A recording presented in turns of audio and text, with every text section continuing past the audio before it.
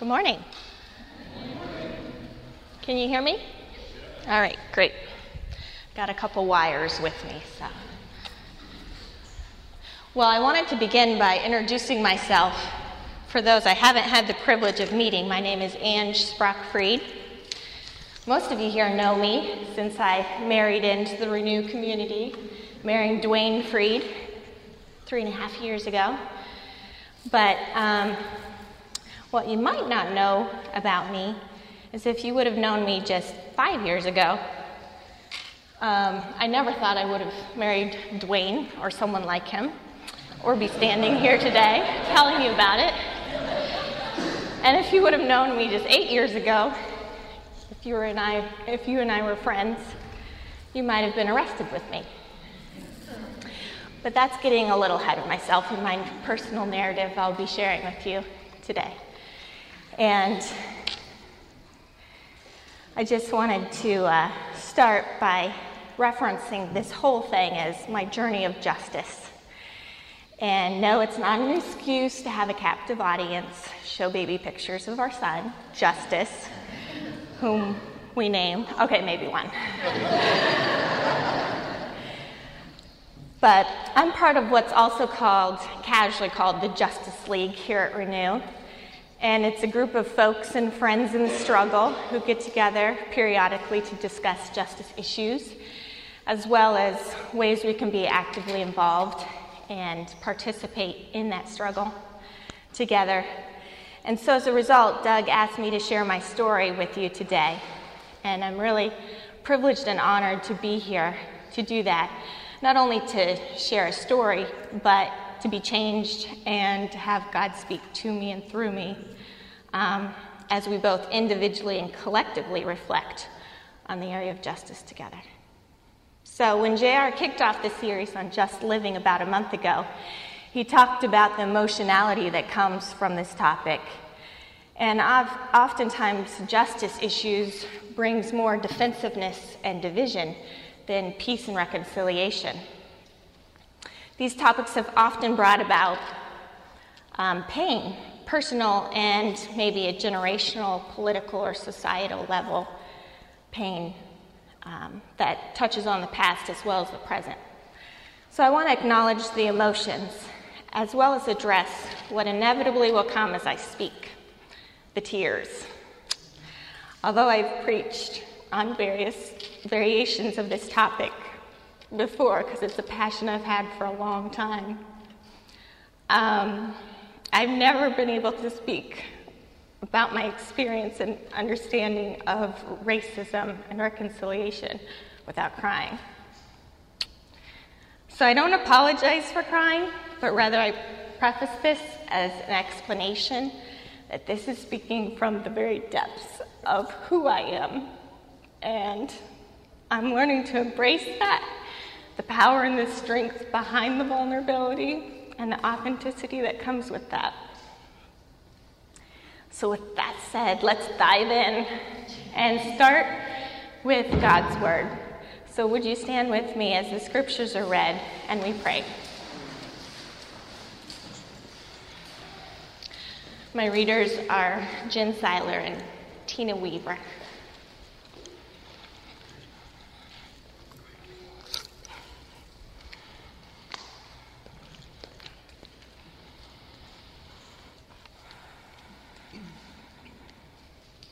The Lord had said to Abram, "Go from your country and leave your people and your father's household to the land I will show you. I will make you into a great nation, and I will bless you. I will make your name great, and you will be a blessing. I will bless those who bless you, and whoever curses you, I will curse, and all peoples on earth will be blessed through you."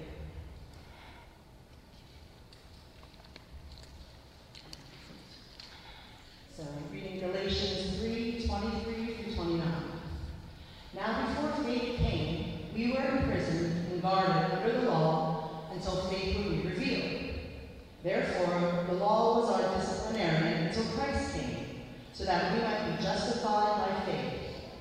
But now that faith has come, we are no longer subject to a disciplinarian, for in Christ Jesus you are all children of God through faith. As many of you as were baptized into Christ have clothed yourself with Christ. There is no longer Jew or Greek. There is no longer slave or free. There is no longer male and female, for all of you are one in Christ Jesus. And if you belong to Christ, then you are Abraham's offspring, heirs according to the promise. Amen. Let's pray. Heavenly Father, you are the great I Am, creator, counselor, healer, hope, provider, protector, peace. The list goes on, God. As I share this morning, I pray it would be you speaking to me and through me. May your Holy Spirit be present and active in our hearts and minds, and your Son receive all the glory.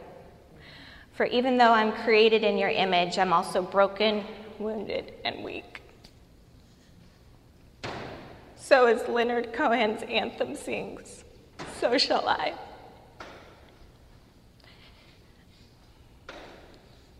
Ring the bells that still can ring. Forget your perfect offering. There is a crack in everything. That's how the light gets in. God, you are the light of the world. Shine through me now. Amen.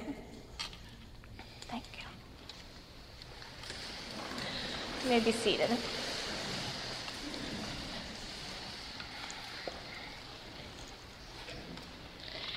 I chose these two scripture passages, one from the Old Testament and one from the New, to show the arc of justice throughout the Bible, but also throughout all of time and creation.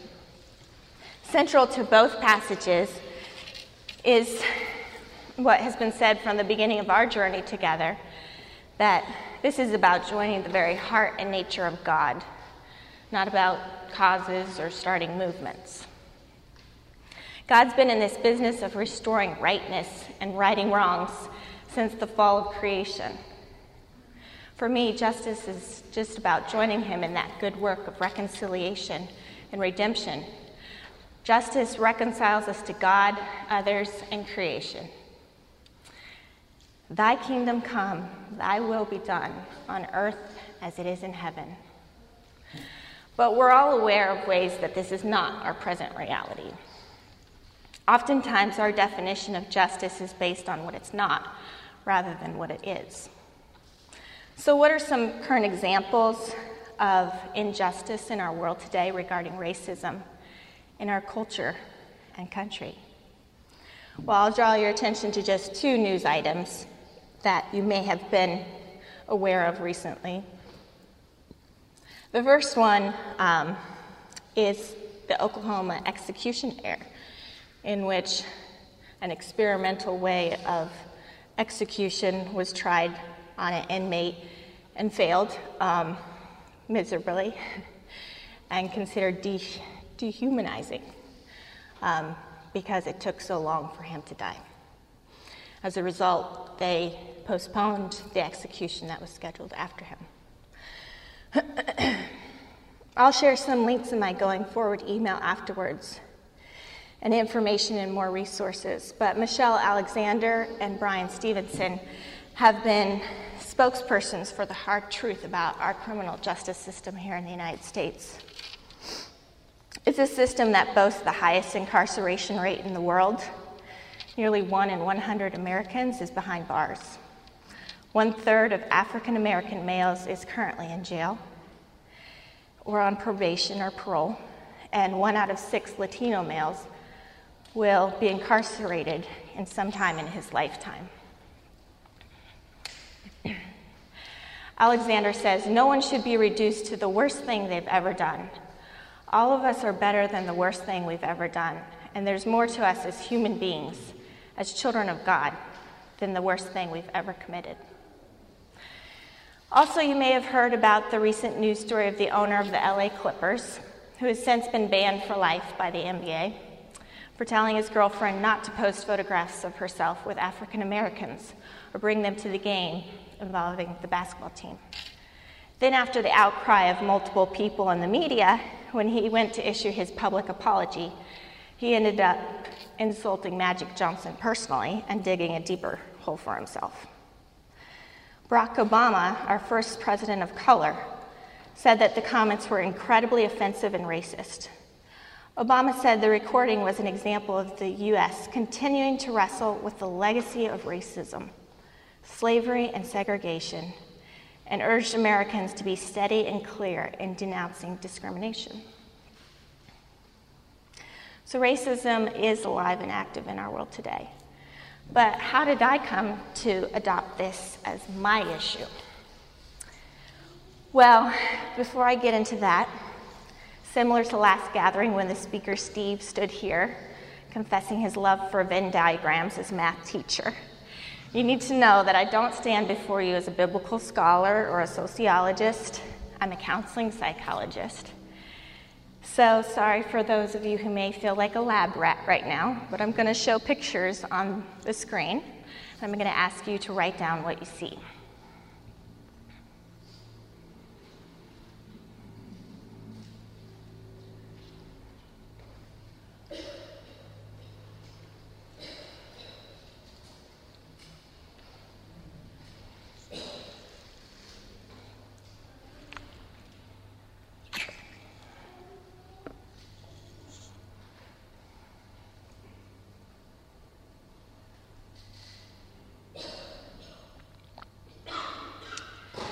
All right, now let's roll back through those slides, and you can call your answers out loud.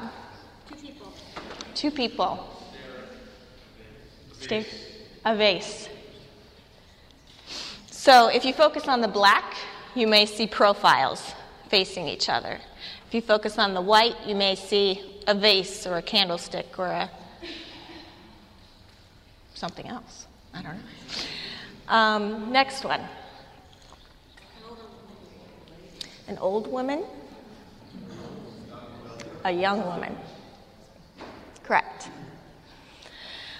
Okay, we'll start with the old woman. Her chin, I'm going to have to point. Her chin would be here, and her mouth here, and her nose. It's a profile.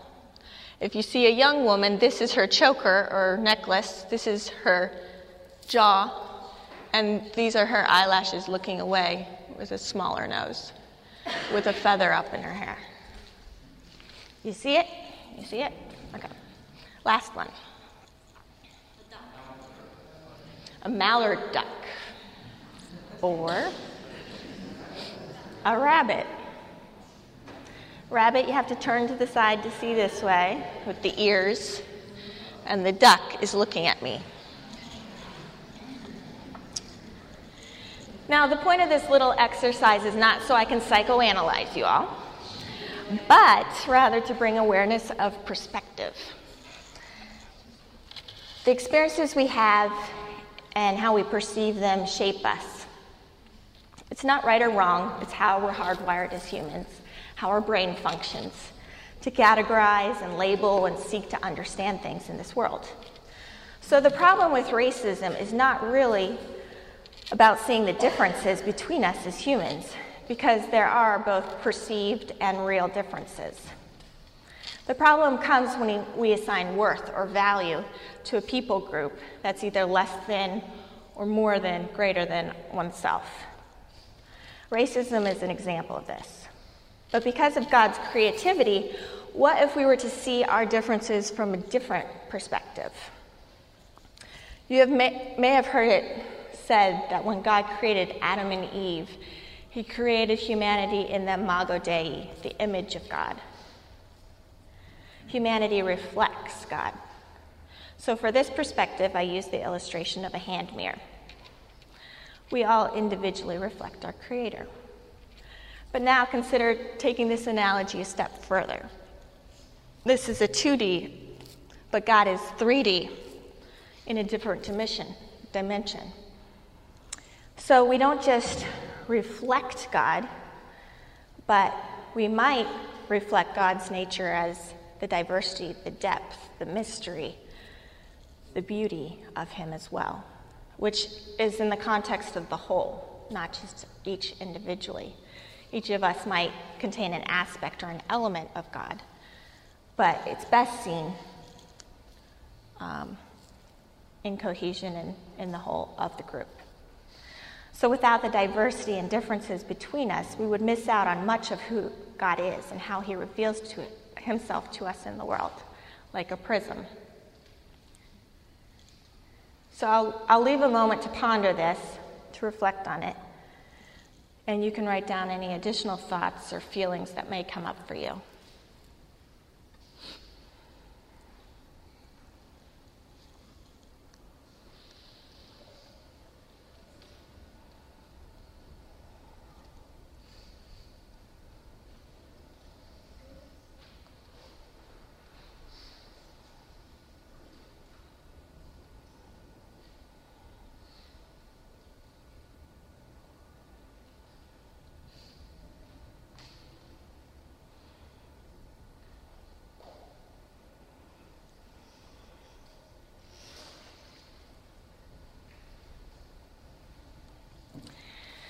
Now, with that frame of reference and insight into my perspective I'm coming from in appreciating races and differences, I'm going to jump from the theoretical and cerebral to the personal and the subjective, my story.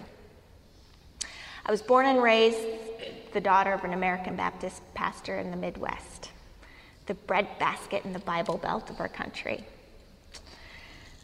My communities growing up from Montana to Nebraska to Kansas were so homogenous and monocultural that, to my knowledge, I honestly cannot remember seeing different races in my hometowns until I was in high school.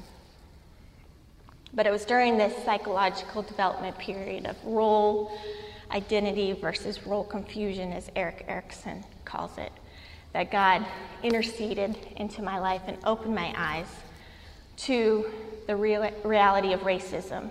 It gave me his heart for reconciliation. I was going to be a sophomore in high school, and I joined a community youth group called Teens for Christ on a mission trip down to Cary, Mississippi. We were going to do construction projects of painting and maintenance work on the homes there for about a week. And at that time, Cary was located in the poorest county in the nation. So this trip was an exposure to the harsh realities of those who came from a different culture and class and background than I came from growing up as a white Midwestern girl rather than someone of black in the Deep South.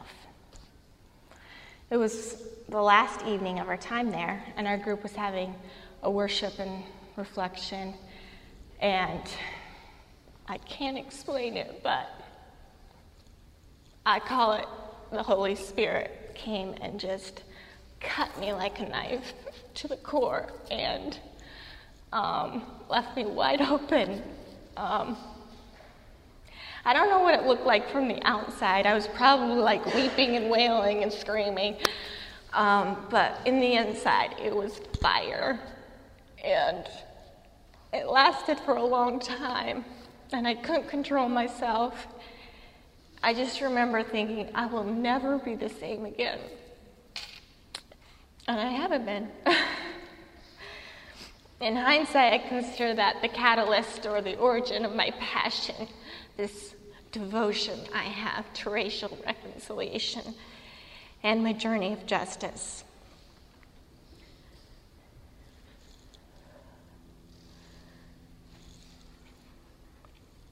But it continued throughout high school as I took a college class in general psychology.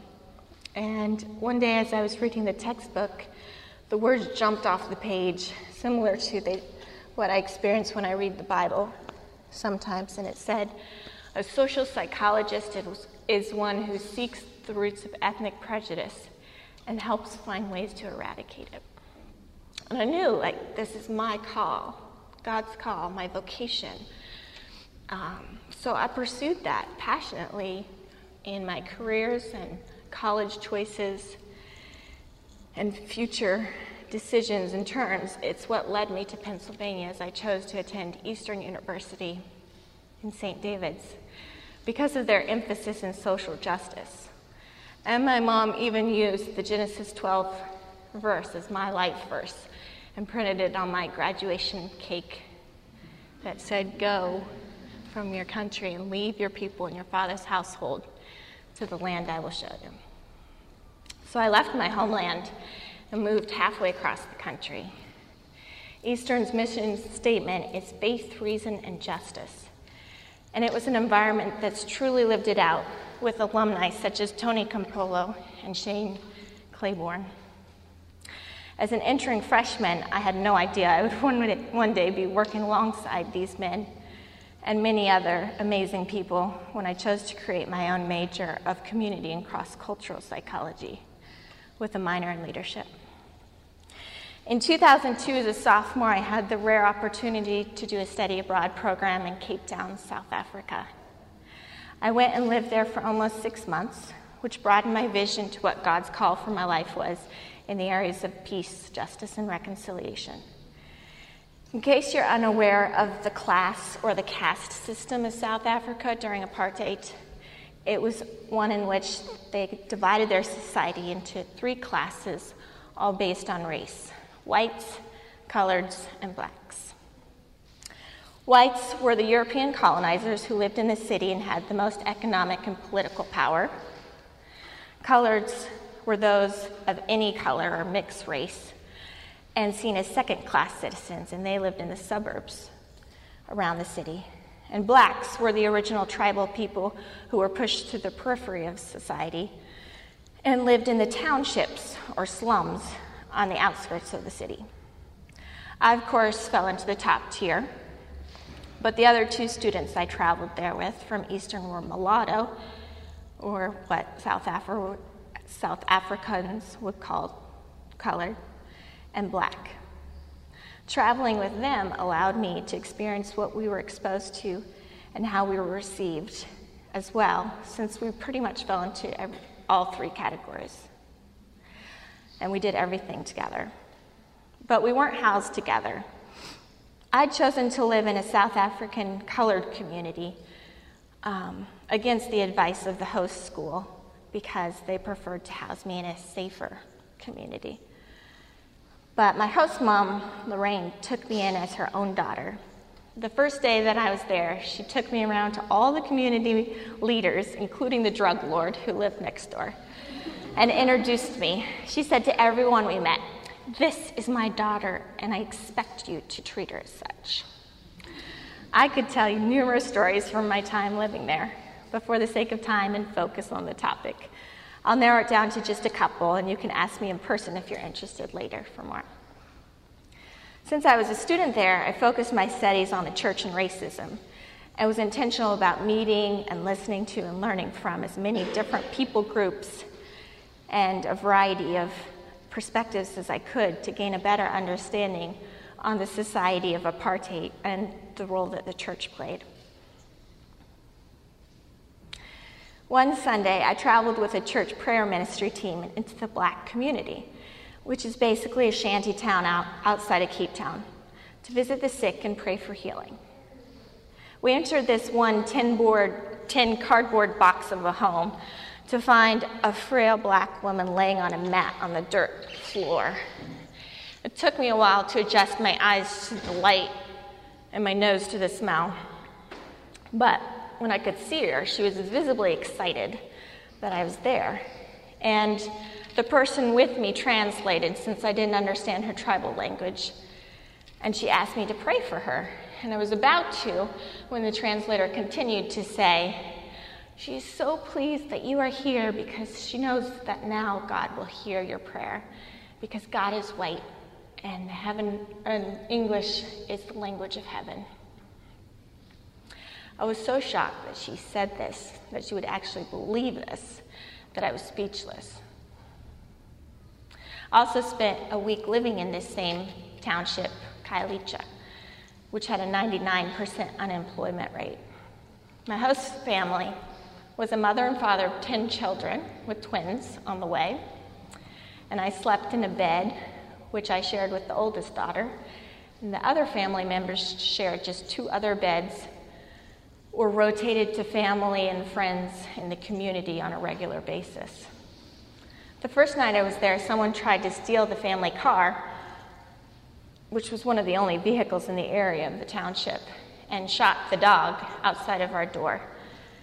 And I remember not being afraid, knowing God was completely in control, and even if something bad were to happen, he would use it for his glory. But as my week came to an end, I invited the oldest 2 daughters to join me in coming back to the colored community, or my home, for the weekend, and we traveled by train to see my host mom. A funny side story about the train ride is when I went to purchase the tickets, I was in college student mentality, so I just wanted to get the cheapest ticket. But being a white person, I wasn't allowed to purchase third-class tickets. So I bought 3 first-class tickets for myself and my black sisters. But when we got on the platform, I didn't know which way the train was facing. So at the last minute, we just guessed and hopped into the end car, which ended up being the third class car anyway. And I was the only white person and received a lot of stares. But I enjoyed the journey, along with the people and the chickens that joined us. When we reached Lorraine's, she put on a spit fry, which in South Africa is a traditional feast, a rotisserie-style cooking lamb, and it's over an open pit fire to celebrate my homecoming since she missed me after a week of being away. I introduced her and the family, friends, and community members who came over to my black sisters, and we really enjoyed our weekend there together. But afterwards, I found out that not only was it the first time for my black sisters to ride a train, but they'd never been out of the township before. And Lorraine, a colored, had never had black people in her home before. I also studied at Desmond Tutu's Institute for Truth and Reconciliation, known as the TRC. And that was the government's way to give a voice to the victims during the trials after apartheid was disbanded in 1995. I listened to hours and hours of court hearings and stories shared. The TRC's approach was both restorative and retributive justice. Amnesty was granted to perpetrators who admitted complete disclosure of the atrocities they had committed and were remorseful. Victims were also given a platform to be heard and publicly affirmed that the violence committed against them was wrong. One of the things I discovered in this process, which shocked me, was that in most cases, when victims had shared their whole stories and the perpetrators in turn had disclosed their whole stories, the victims themselves were willing to forgive or grant amnesty to the perpetrators. This happened time and time again, and it was powerful. Many of the Africans I met abide by a paradigm of what's called Ubuntu. It's the idea that I am because you are, or a person is not a person without other people. It's more than just a nice ideology or belief. It's a lifestyle of recognizing that those around you make you who you are, and you wouldn't be the same without even one other individual. It was a paradigm shift for me to witness Ubuntu in everyday life. What would it look like if Renew lived out Ubuntu here? What did Ubuntu look like? Every Sunday in church, we would pray this prayer: God bless Africa, guide her leaders, guard her children, and give her your peace. For the sake of our Lord Jesus Christ. Amen. This isn't just a prayer that's for your family or your community or your country, but the entire continent. What would it look like if we prayed like this regularly? South Africa's national anthem is Nkosi Sikelel, God bless Africa, in Xhosa. It's actually the national anthem of 4 other African countries as well. I'm going to play it for you now with the words of a poem in English on the screen for reflection. As you listen to the music and the words, drink deep. I'll leave a few moments of silence afterwards for you to think about, artistically illustrate, or write down whatever comes to you.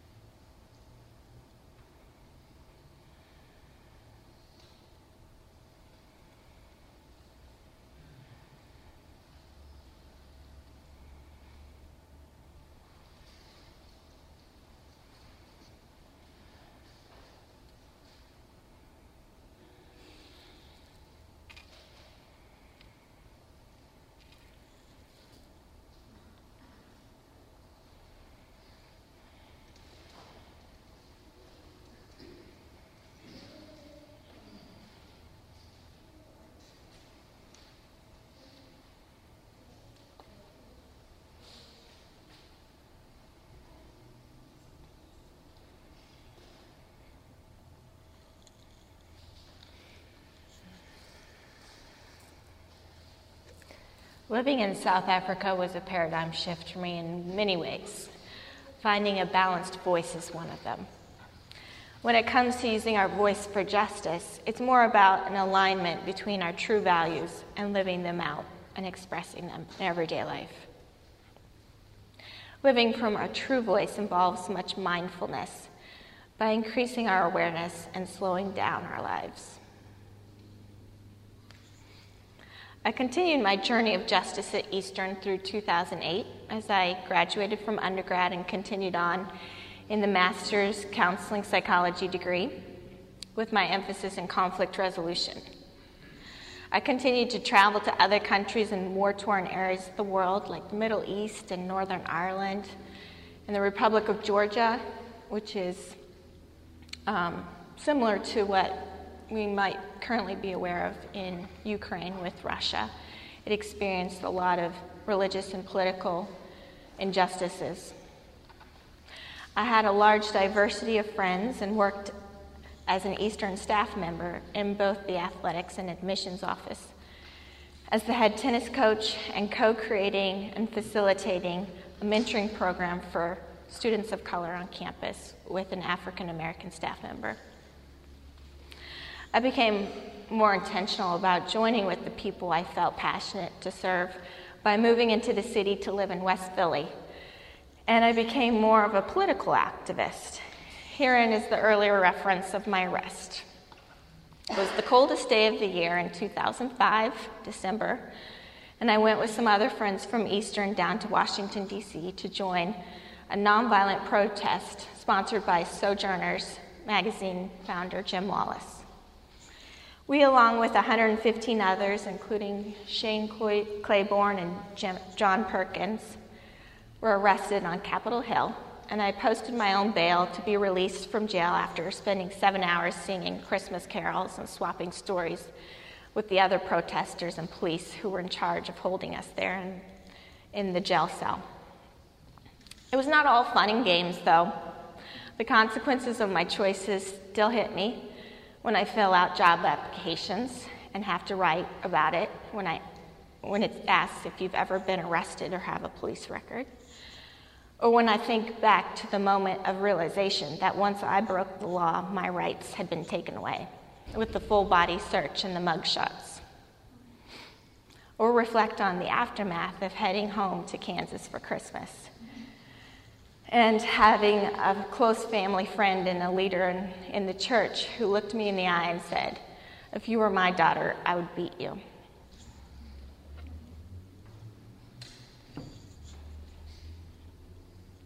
But all these experiences were an education in peacemaking and conflict resolution, and acquiring the skills that are needed to practice acting justly. Each time I returned from another international travel experience, I came back to the U.S. with an even broader understanding of God's call for me in bridging barriers. For now, it was not just a vision of racial reconciliation here in this country, but bridging all kinds of divisions and barriers that exist among us, both locally and globally.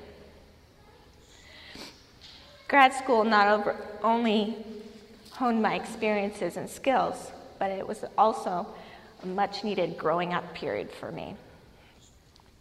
After graduation, the ideals of academic life and the realities of the real world were drastically different than what I assumed they would be. I applied for the Peace Corps and mission year, but because of the economy, I ended up taking the first job that was offered to me, which was helping children. When gaining my degree, I never thought that this would be my clientele. I would be counseling. I thought I would be working with adults and world leaders on a global level, sitting at a table with warring people groups.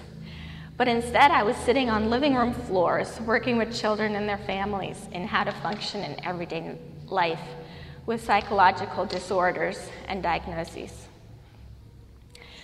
But this was only a temporary job and a practical financial stepping stone for me to set out and following God's call for me, right? Or at least that's what I told myself. So fast forward the tape to today. Living in Telford, Pennsylvania, with my husband, raising our son and expecting another boy in September. By this time in my projection and timeline of the vision of God's call in my life, I thought I would be living abroad, married to a man of color and raising our intercultural and multiracial family, while working as a conflict mediator and bringing peace and justice in a way that changed the world globally. So how did I get here? Is this an impediment or an obstacle? Did something go wrong? No, absolutely not. God is still up to the good work he began in me. Continuing on my journey of justice has brought me to the realization that for all the work I was doing externally in the areas of racial reconciliation, God was doing an internal work on me. I'm not proud to admit this, but prior to Dwayne, I didn't date men who were of the same skin color or country as me, or consider marrying them. Because I thought God's call in my life for racial reconciliation looked like that. Okay, I can't see my notes.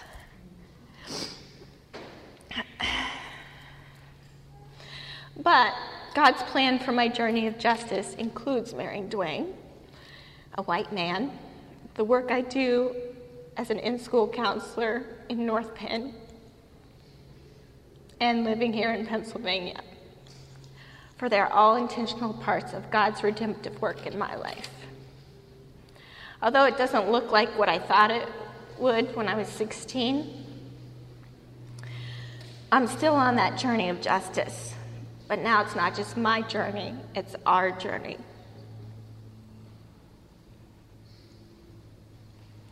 Like the rest of humanity, I look at the outside, but God looks at the heart. God's been changing me along the way, and the values Dwayne and I share, respect for God and a heart for the world, are more important than the amount of pigmentation in our skin or the continent we can trace our bloodlines back to. Mr. Freed and I are intentional in our partnership to raise our children and the next generation, not with this legacy of racism President Obama referred to, but an awareness of it, including the privileges we have and ways we still benefit from it. We hope that we and our children will leave a legacy of liberty and justice and freedom for all. We are the Freed family, after all. Additionally, I recognize that my clientele work with the students in the middle schools and my children at home is the season of life God's calling me to. For I know in their lifetime the racial tides will shift, where whites will no longer be the privileged racial majority. And rather than trying to maintain the status quo, new voices and verses will need to be added in this long song of racial reconciliation in our nation. So today I'm a wife and a mother and a counselor, not working for the UN or the President of Peace Corps, but working with and loving people that God crosses my path with every day. As I've been mindful and more aware of others and intentional about advocating for the oppressed when those opportunities do arise, both professionally and personally, I find I'm often inspired by the courage to act justly from the fact that I have a son who may not understand at this stage of his life, but will one day see the lifestyle of advocacy and bravery that I'm continuing to practice as a model for him to live by.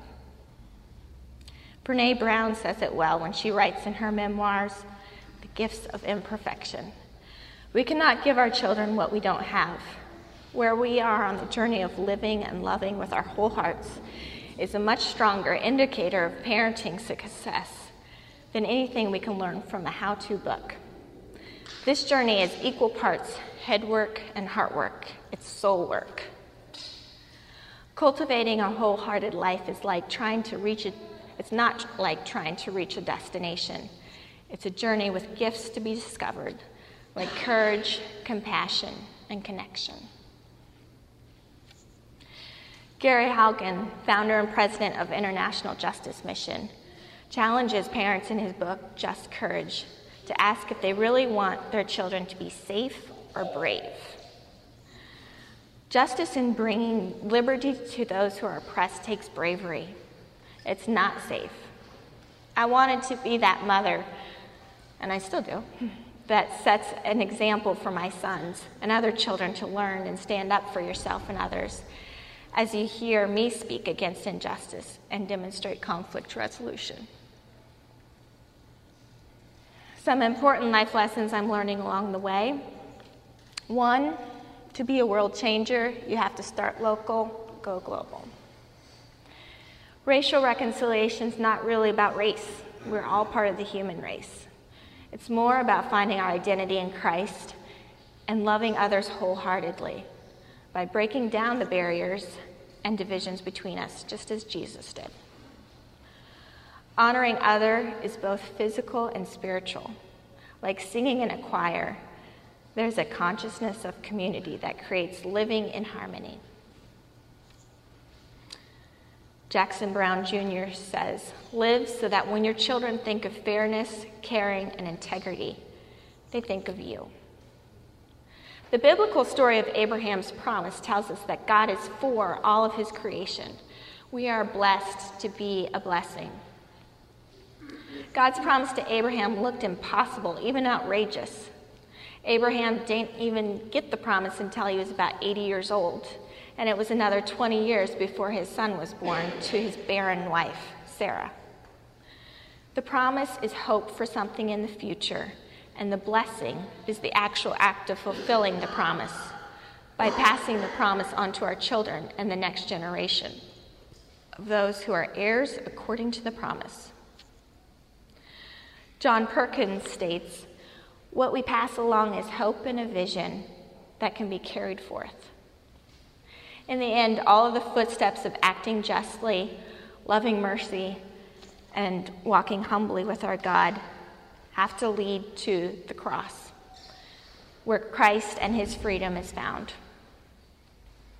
I'm not saying we all need to go and leave or be advocates for justice who get arrested. Each of us have a song to sing or a chorus to share. Yet, with holding on to hope, we can not only overcome and achieve, but be co-creators with God and bring about something truly beautiful to behold. This hope is real and personal. Christ lived it out here on earth, and through his redemptive death and his radical resurrection, he gave us all liberty from sin's oppression. The dividing wall that separated us from God was destroyed. The curtain between the Holy of Holies and humanity was torn in two. For those who believe, we are co-heirs with Christ. As we move into this time of communion, let me remind you again of the Galatians reading, which is connected to Abraham's story, which is our story too.